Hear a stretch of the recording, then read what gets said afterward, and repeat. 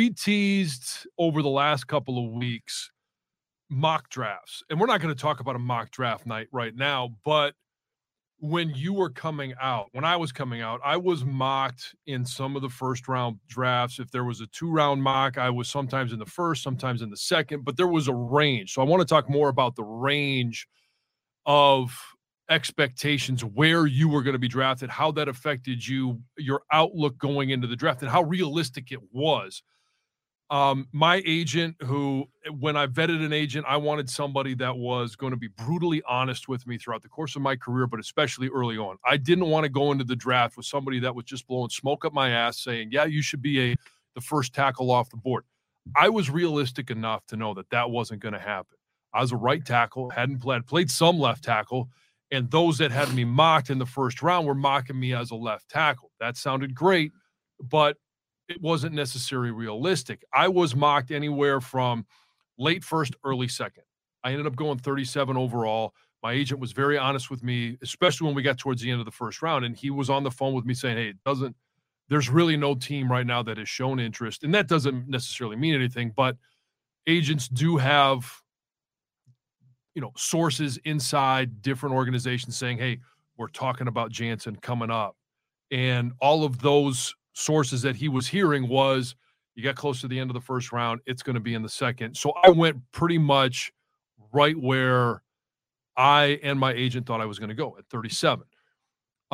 Went to a team that I didn't hear much about or from in the Washington Redskins, Russ Grimm. The only time I had an interaction with them was at our pro day. He held the bag for maybe 2 or 3 drills. And then all of a sudden on draft day, Norv Turner's on the phone and says, hey, you think you'd like to be a Washington Redskin? And obviously the answer is always yes on draft day. So I went right where I thought I was, and it didn't affect me or my plans because I wasn't going to be a first round lock. I didn't get the call that says, hey, you want to come? I don't even know where the draft was that year. It's probably still in New York. And so it wasn't like I was going to make plans to be on site for the draft. Nobody was calling me to say, hey, we want to send a TV crew out to your location and see what's going on. But for you, I know that you were taken a little bit later in the draft, and coming out of Eastern Michigan, we talked about not going to the combine and how that affected your preparation and how that you took that in regards to motivation going out there and wanting to outperform guys that were drafted in front of you. What was the range that you were hearing from teams, that you were hearing from your agent, and where did you eventually go regarding that range of expectation? Yeah, I think it was probably spot on. I mean, that whole process, leading up to the combine, leading up to the draft, I was much like you. I wanted an agent that was going to be honest with me. I met with 3 or 4 of them, and you always get a couple that are like, they feed you the whole, we're going to make you the highest paid O lineman and all this shit. And we're going to, you're going to be a first rounder. It's like, okay, I know I'm not going to be a first rounder. I know that. Right. But I was hearing anything, 3 to round 6 even. So I knew that it was probably going to be one of those middle rounds. And that's exactly where I ended up going. I ended up being I think it was the 9th pick in the 4th round. Mm-hmm. And this was back when the draft was, I think they did rounds 1 and 2 on a Saturday, and then 3, 4, 5, 6, 7 on Sunday. Or it even might have been 1 through 3 on Saturday. I think it was, because I was trying to think back too. It's been so long ago. Now round 1 gets its whole night, right? Oh, yeah, we know round that. 1 on Thursday night. Is it 2 and 3 on Friday night, or is it just 2?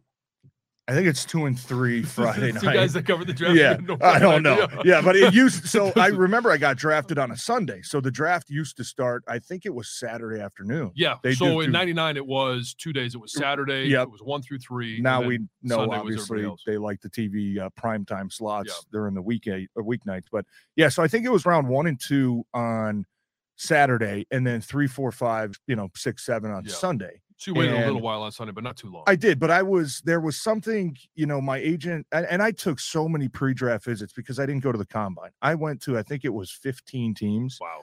And I got even the mixed reactions from the teams. I mean, there were some teams I remember telling me, hey, there might be a chance we look at you at the end of, Saturday, which would be kind of the end of the second round, right? Yeah.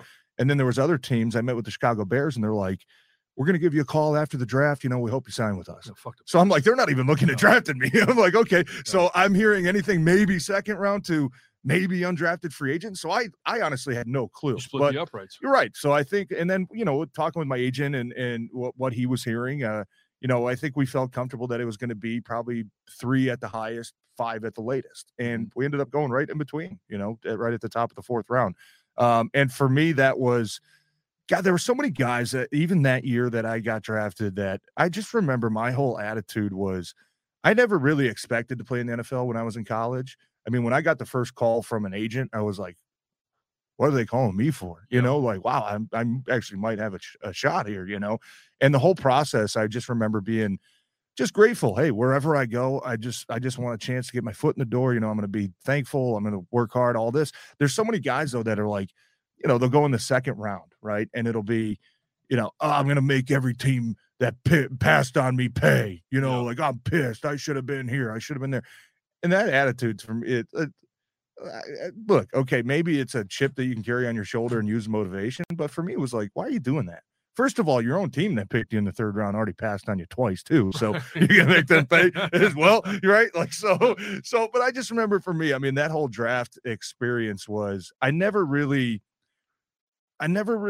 dove into what, they were writing articles about or talking to you. It was kind of just, hey, my agent was like, this is what's going to happen. Just believe this, trust this, anything else you read, don't buy into it. Right. The guys that have you going, in the end of the 1st round or the 2nd round, probably not going to happen. Don't get your hopes up. You're going to be a mid-round guy. And I think that going in with realistic expectations allowed me to, not be disappointed on where I got selected. And that for me was probably the biggest thing. It allowed me, I believe, to get off to a good start in my career.